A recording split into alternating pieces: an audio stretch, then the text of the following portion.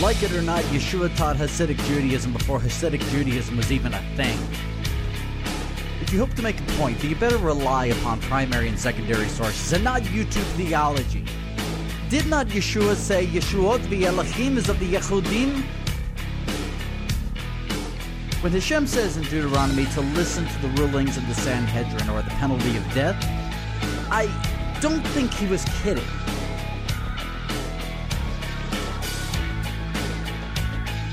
If you're a sacred namer, a two-house theologian, a Karaite, a one-Torah theologian, and you reject the rabbis and the sages, get ready to have your foundation be rocked. Alrighty.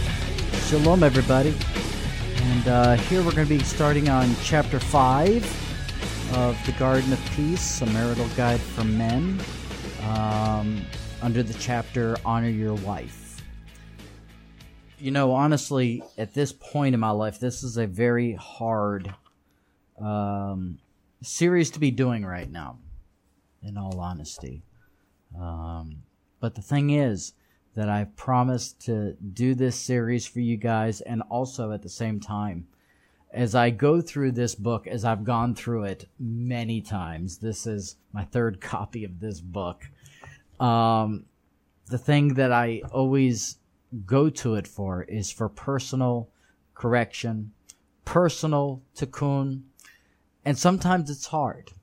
It's hard on us to be able to acknowledge that we need our own tikkun, our own soul correction, especially in these kinds of matters that deal with marriage, relationship, and all that stuff, and to look to Hashem in terms of all of these things. So let's go in and see what it is that Rabbi Shalom Arush has to tell us in this book here today. Opening the chapter, he says this. He says, unlike a man whose principal evil inclination is the lust for forbidden sexual relationships, a woman's principal evil inclination is her desire for honor. A woman longs for honor more than anything in the world, specifically from her husband, and she will go to any lengths to get it. This is what our sages meant when they said, women are lightheaded, because she is given honor, and a few kind words, a woman can be swayed in any direction. In terms of this, you know, I have to agree and disagree with Rabbi Shalom Arush. First of all, women are not stupid. Okay, they're on a higher mandrega than us men are, in many ways and shapes and forms. They're not easily swayed. Definitely not. You know, I can give many instances in my life to where it is that a woman that I had dated for a year, you know, one thing I wanted her, and I took care of her because she had MS. And for an entire year, I was trying to get her to maybe wash a dish every now and then, or maybe to pick up after herself. And the thing about it was, no matter what it is that I did, these things wouldn't get done, you know, and all that stuff. And see, you know, I'm one of those guys that, you know, would constantly, you know, whenever she wanted something to eat or something like that, you know, even if it was, you know, I just got off of work, didn't want to go anywhere, but she's like, oh, I want McDonald's, you know, I would go and do that and all this stuff. And I really don't think, in all honesty, that women can be swayed in the way that Rabbi Shalom Arush says in this part, okay? But let us go on to what else he says here. A woman's joy and vitality comes from the honor she receives from her husband. He's absolutely correct about this. Honor from other people in her world just doesn't satisfy her. If her husband, the most important person in her life, doesn't honor her, no matter what else she has in her life, no matter how many other people like her and respect her, she will be miserable. A wife needs honor and positive attention, like she needs air to breathe. A husband can be helpful, loyal, and bring home plenty of money, which are all good things. But if he doesn't also give his wife respect and loving attention, she will feel miserable, hopeless, and broken. He goes and says that the most important thing within a woman's life is honor. And how is it that we go about honoring a person, if you're married, your wife or your girlfriend or what have you? How do we go about honoring? There's several different things that women pick up on that we don't. For instance, the way that it is that we conduct ourselves among groups of people, how it is that we conduct ourselves among our friends, how it is that we conduct ourselves within that of our jobs, and just in everyday relationships with, acquaintances and friends. Women go and see these things and they realize that they are a reflection upon them. Okay? And even on social media, for instance, you go and you say something just horrible and do something just horrible. The thing about it, though, is that, first of all, considering that women understand the aspect and the idea of echad much better than us men do, they realize that they are bound to this individual, and thus any sort of reflection that is negative upon that of her husband is a negative reflection upon her. So this is something to understand, that whenever it is that you talk, whenever it is that you act, whenever it is that you do anything, it's important to realize that it just doesn't only affect you. Okay? That is highly, highly important. And many people fail to understand this thing. They still see themselves as two different individuals, not realizing that there's a mirror reflection upon a person's relationship with Hashem and their wife, but also the relationship with others and Hashem. And their wife. We just got done with Shavuos, where the Torah was given at Mount Sinai. And the Torah being received at Sinai was God's ketubah, his marriage contract to his people, to the Jewish people. And so with that, we can go to the words of the rabbis of the Talmud. The rabbis of the Talmud go and say that if a person goes and acts like a heathen within that of the Jewish community, doesn't matter if they're a Rav, doesn't matter what lofty position they have within that of the community, within that of the shul, it does not matter. That if they decide to act like a heathen, then they are not allowed to wear a kippah, they're not allowed to wear zitziot, they're not allowed to don tefillin or do anything that is seen as Jewish in the eyes of others, that they could see them wearing these things or doing these things, because of the fact they have put a bad reflection upon that of the faith that was ordained by that of Hashem, as we see from the words of our Melech Mashiach Yeshua, who says in the book of Yochanan, the book of John, he said, Yeshua v'Elohim is of the Yehudim. And so this is something that we have to understand, that contract, that covenant that God gave us at Sinai is our ketubah. It is our marriage contract. And so therefore, we can see, and many people in many different religious organizations, how it is that they end up going and doing something. And it reflects badly upon the community as a whole. Whether it be a Christian community, whether it be a Jewish community, whether it be a Hindu community, whether it be a Muslim community, it doesn't matter. It reflects badly upon that community, and it defines in some small way in the minds of the individuals who are seeing these things happen. It's a reflection upon those faces in their minds. And that's something to really think about, even more than just our faith, but rather within that of the people in which it is that we are bound to. If you're a rabbi, your congregation, but everybody to that of their wife. This is very important. Rabbi Shalom Arush goes on here, says, many husbands feels that they cannot complain or compliment their wives because they don't want to lie, thinking that no compliment is better than an insincere one. How can you tell your wife that she's beautiful if she isn't? How can you say that she's well organized when she isn't? This type of thinking is a mistake.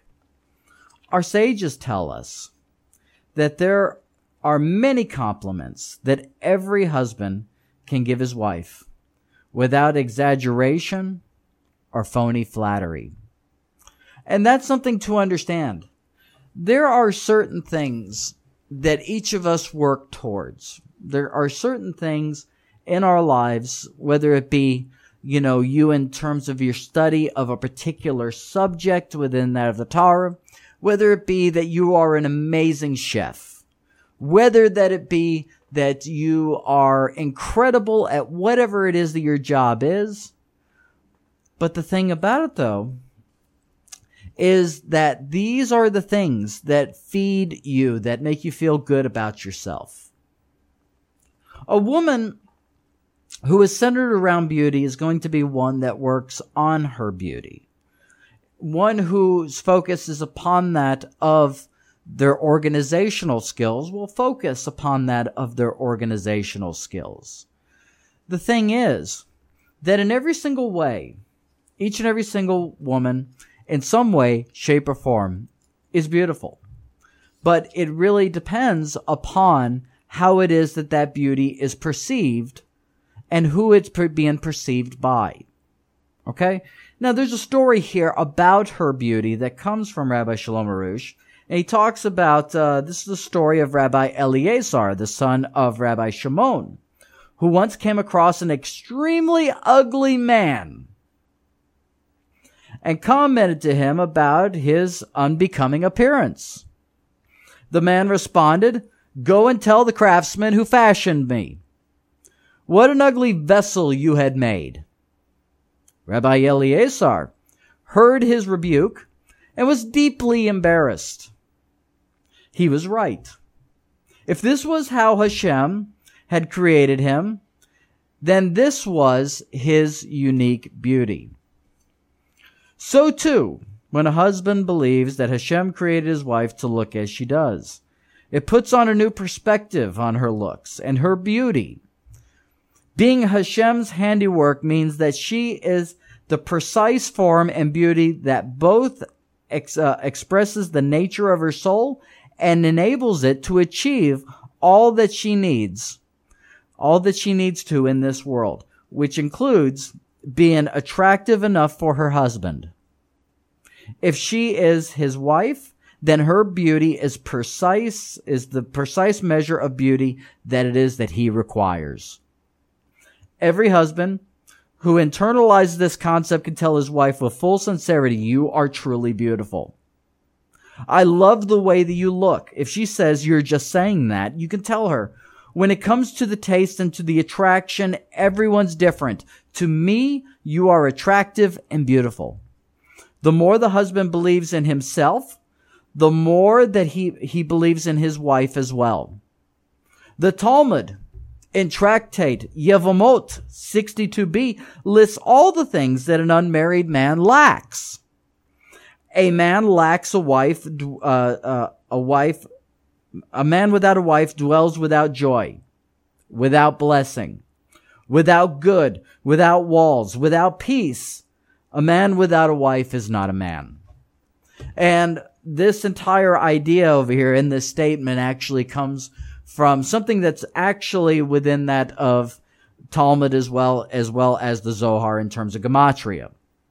And this idea is that you have the word ish, which is the word for man. And then you have, wrong thing there. I'm sorry. I was getting it. There was another medrash I was thinking of. The word for father is the word av. The word for mother is the word em in Hebrew. Okay? Now the thing is that when you take the gematria value of av and em, and you put them both together, you get the same gematria value for the name Adom, which means man in Hebrew. And the rabbis and sages also go and say that a man without a wife is not a man. He's just simply an animal.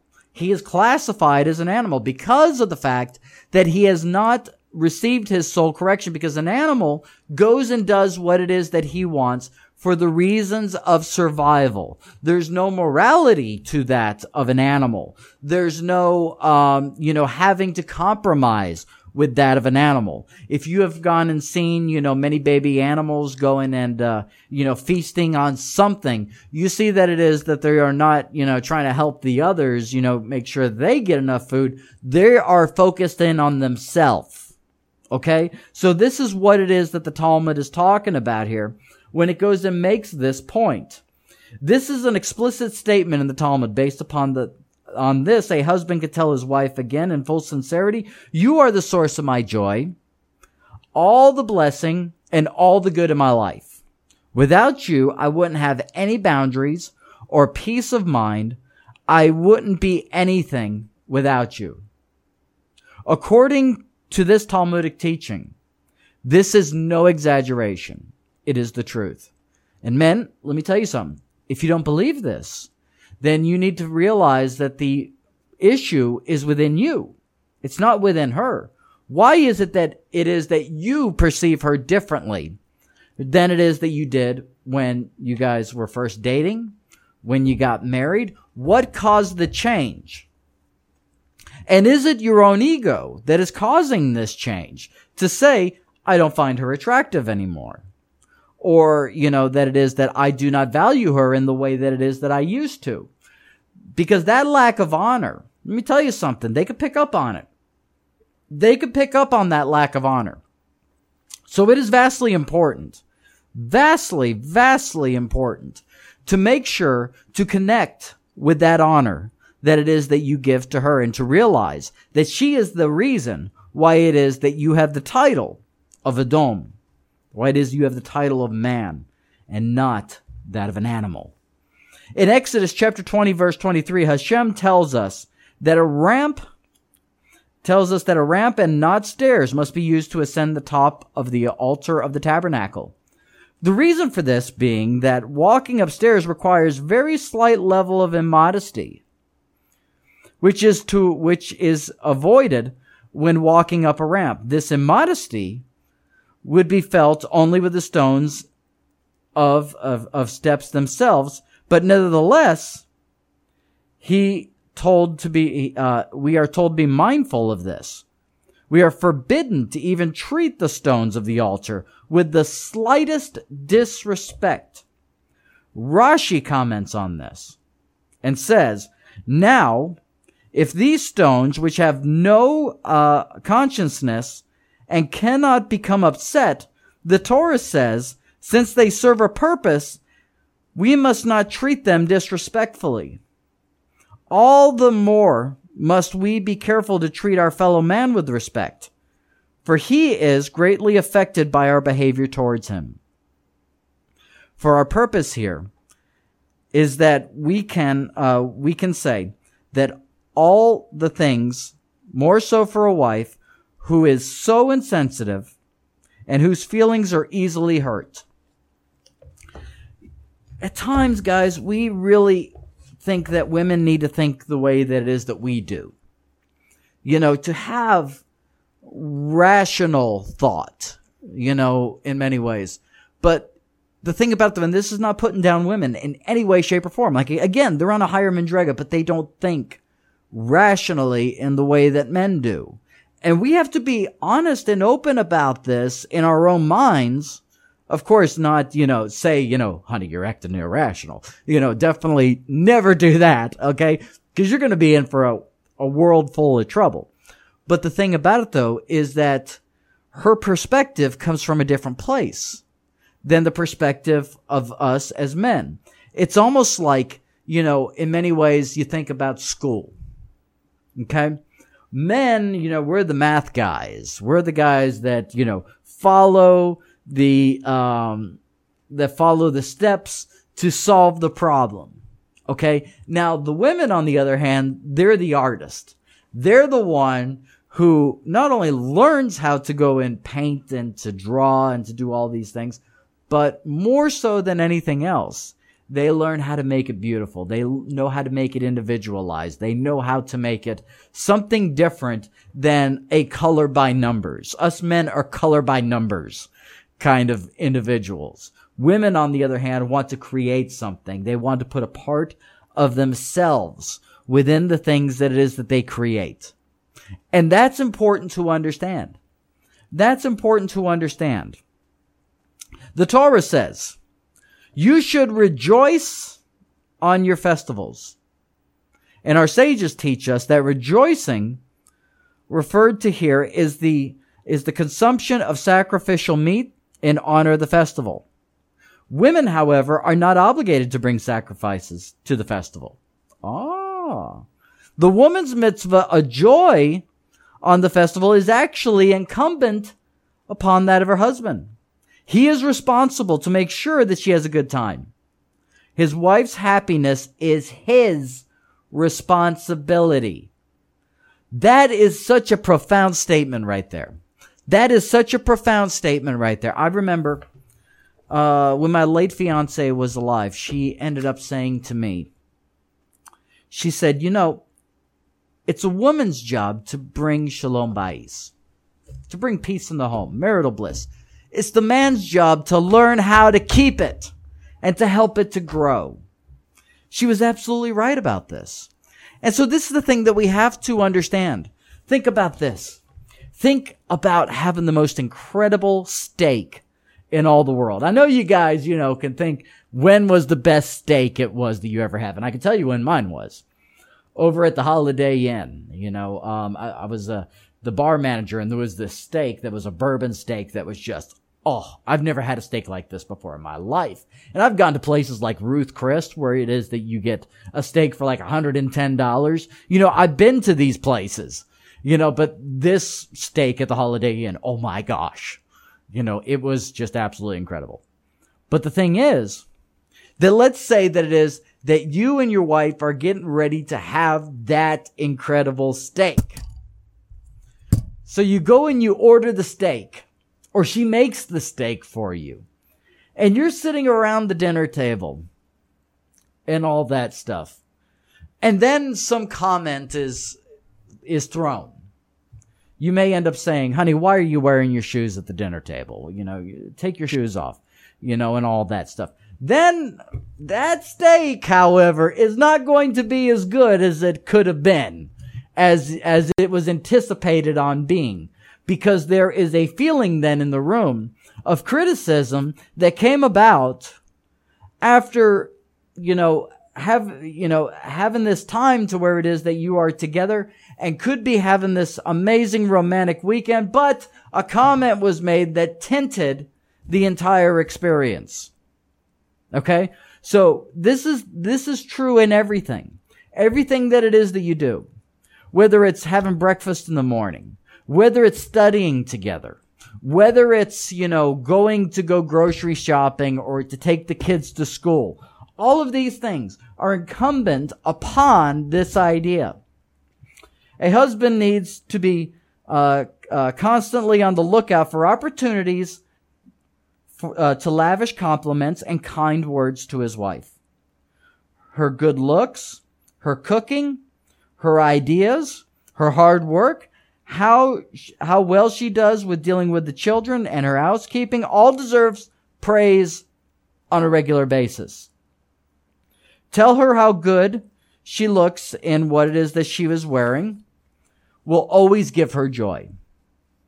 The more and varied things about her husband finds to praise and compliment his wife about, the happier she will be. And you know what? The fact is that there's many more parts of this chapter here. And the thing about it, though, is that this sums it up. This right here sums it up. Think of how much it is, men, that you take for granted. Everything that it is that your wife does. Think about this. Everything that it is that she does for you and for herself and for your home.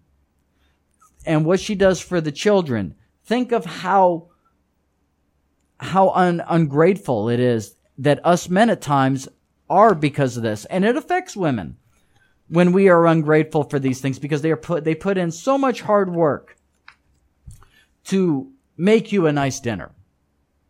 They put in so much hard work to do laundry.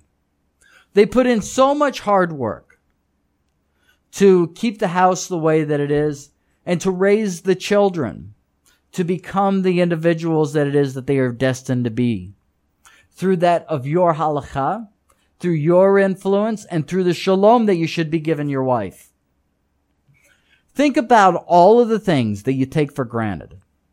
When you go and you grab your socks out of the sock drawer in the morning, and you're getting ready for work, think about all these things. Think about it now. You get up first thing in the morning, you go and do your shacharit prayer, you're going and putting on your tefillin.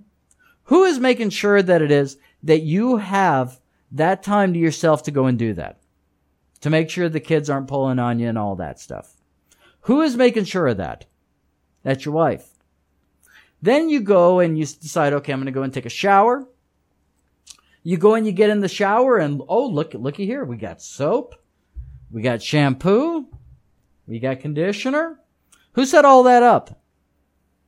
Whoever says, honey, thank you for the shampoo. Think about it. That's something we should be doing on a daily basis. Honey, thank you for getting this kind of shampoo here. And then we go and we get dressed. Chances are your wife did the laundry. How often do we say, honey, thank you for doing the laundry? And then, we go and we go and have our breakfast, getting ready to go to work.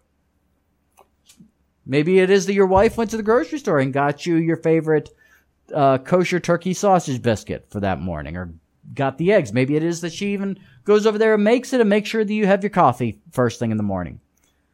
Maybe it is that she's making sure of all of these things. How often do we fail to say thank you?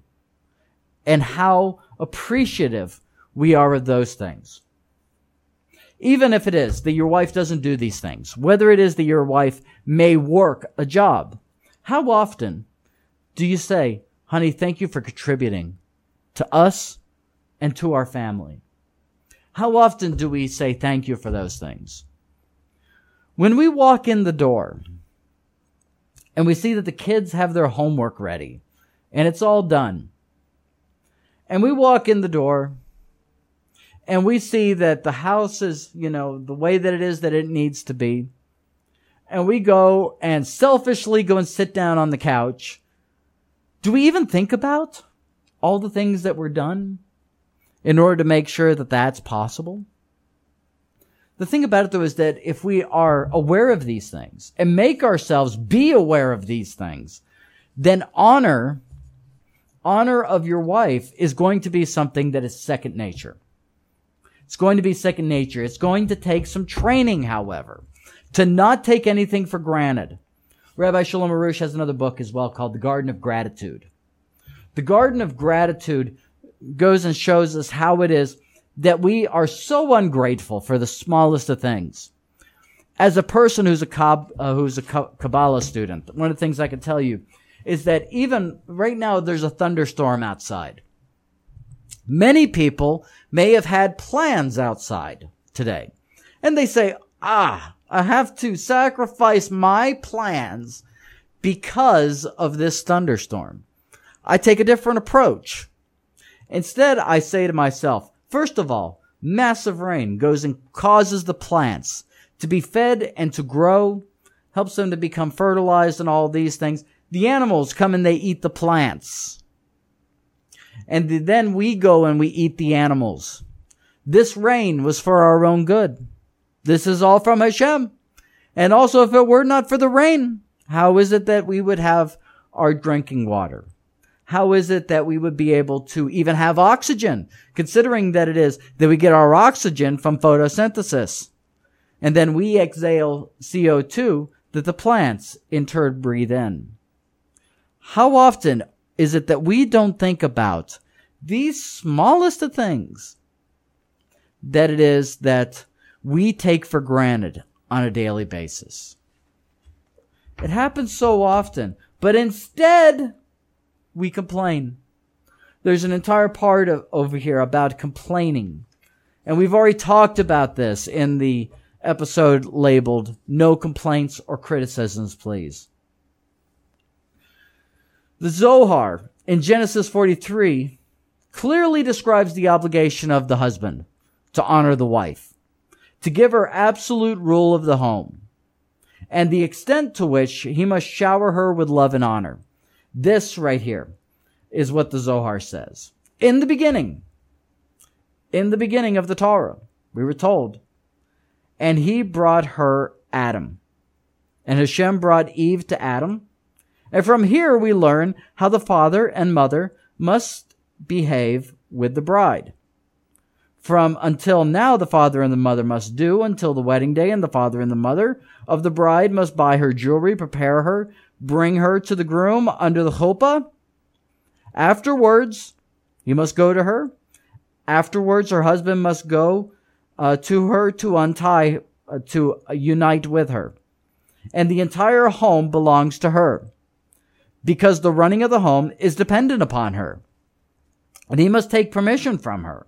He must ask her for permission to lie with her. Regarding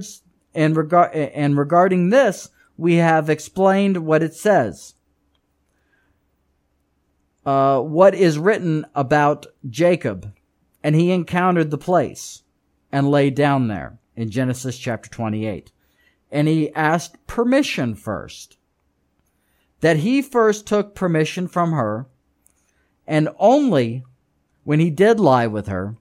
From here we learn that one who wishes to bond with his wife needs to meet with her and to sweeten her with words. That he must ask her permission and to make her happy with his words. And if not, he must not go up to her. If he does not do this, he must not lie with her, in order that the wills will be as one without force, so that their desires will be as one, with no pressure nor force. We see from the words of the Zohar that the husband who wants conjugal relations with his wife must first praise her and placate her. If he doesn't do this, he is forbidden to lie with her. If a man knows that he will not be able to praise and compliment his wife, then he should not get married. If he cannot compliment his wife, he will never be lawful to unite with her. It is clear from the Zohar that the woman is the pillar of the home, and that the home is under her carriage. The Zohar says this further. The Zohar says, and he took from the stones of the place and laid them at his head. In Genesis chapter 28, verse 11. From here we learn that even if a king has a bed of gold and beautiful quilts to lie on, but the queen prepares for him a bed of stones, then he must leave his bed, the bed of gold, and lie in the bed that she has prepared, as it says. And he laid down in that place, meaning that he laid down on a bed of stones. Our ego, at times, causes us to not want to lay down on a bed of stones. The finite things, the things that it is that are, that are the creature comforts, is a euphemism here in the Garden of Peace. It's a euphemism within the Zohar talking about how it is that things are not always going to be as rosy as it is that we want them to be. But the thing about it, though, is that we have an obligation as men to react in a way that is full of shalom, peace, ahava, love, simcha, and joy. This is the way that it is that we should react to these things that make us feel, it's not really my thing. How often is it that your girlfriend or your wife has asked you to go and do something that you just say, I don't like that. I don't want to go and do that. I don't want to go to the play. I don't want to, go and go shopping at the mall. I'd rather sit at home, watch sports, or play poker with my friends. I'd rather go and do those things. And so I'm not going to do them. The thing about it, though, is men, you got to understand something. This right here, doing that diminishes her honor. Because in her mind, she sees it as though that it is that because of the fact that he refuses to do these things and doesn't like them, he thinks they're stupid.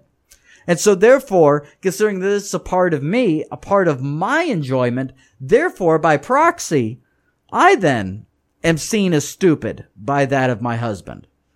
And so these are the things that we have to understand.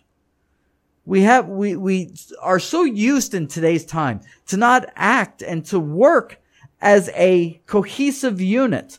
We still, for some reason, see ourselves, chashvi shalom, God forbid, as being single individuals who are with a person that we live with, but we occasionally sleep together. That's the way that marriage is kind of seen today in the westernized society. And again, chashvi shalom, God forbid, that is not the way that it should be seen. There is a work together of a cohesive unit. There are going to be times to where it is that your wife is suffering and you're going to feel that suffering. There's going to be times in sickness where it is that you have the same sickness. There are going to be times, according to that of the Bible, to where it is that you guys are so much echad, so much one, that you feel each other's pain, that you feel each other's joy, that you feel each other's, emotions and their experiences, and you're able to relate to them because of something that Hashem has put upon you both to both better yourselves. This is important to understand. Instead of seeing it in the negative, instead, we need to see it as the positive. In the positive of that, there is something that it is that I am not connecting with, that she connects with, but she is a part of myself. She was taken out of my rib. So therefore, I need to find out what it is that I'm lacking in my experiences that she ultimately enjoys, that I need to give a chance. And I need to see this through her eyes as opposed to my own. Because a person who is not humble could never be married. A person who goes and prop ups themselves as always being right and only knowing what is good and all these things is a person who is never going to function within that of a marriage. They have to be able to work alongside, in unison with that of their wife. And sometimes it means by going and doing things that it is that you don't necessarily want to. And the thing about it, though, is that this will change over time. If you're making an honest effort to be one with your wife, and through that, by honoring her, you are ultimately, as well, honoring yourself.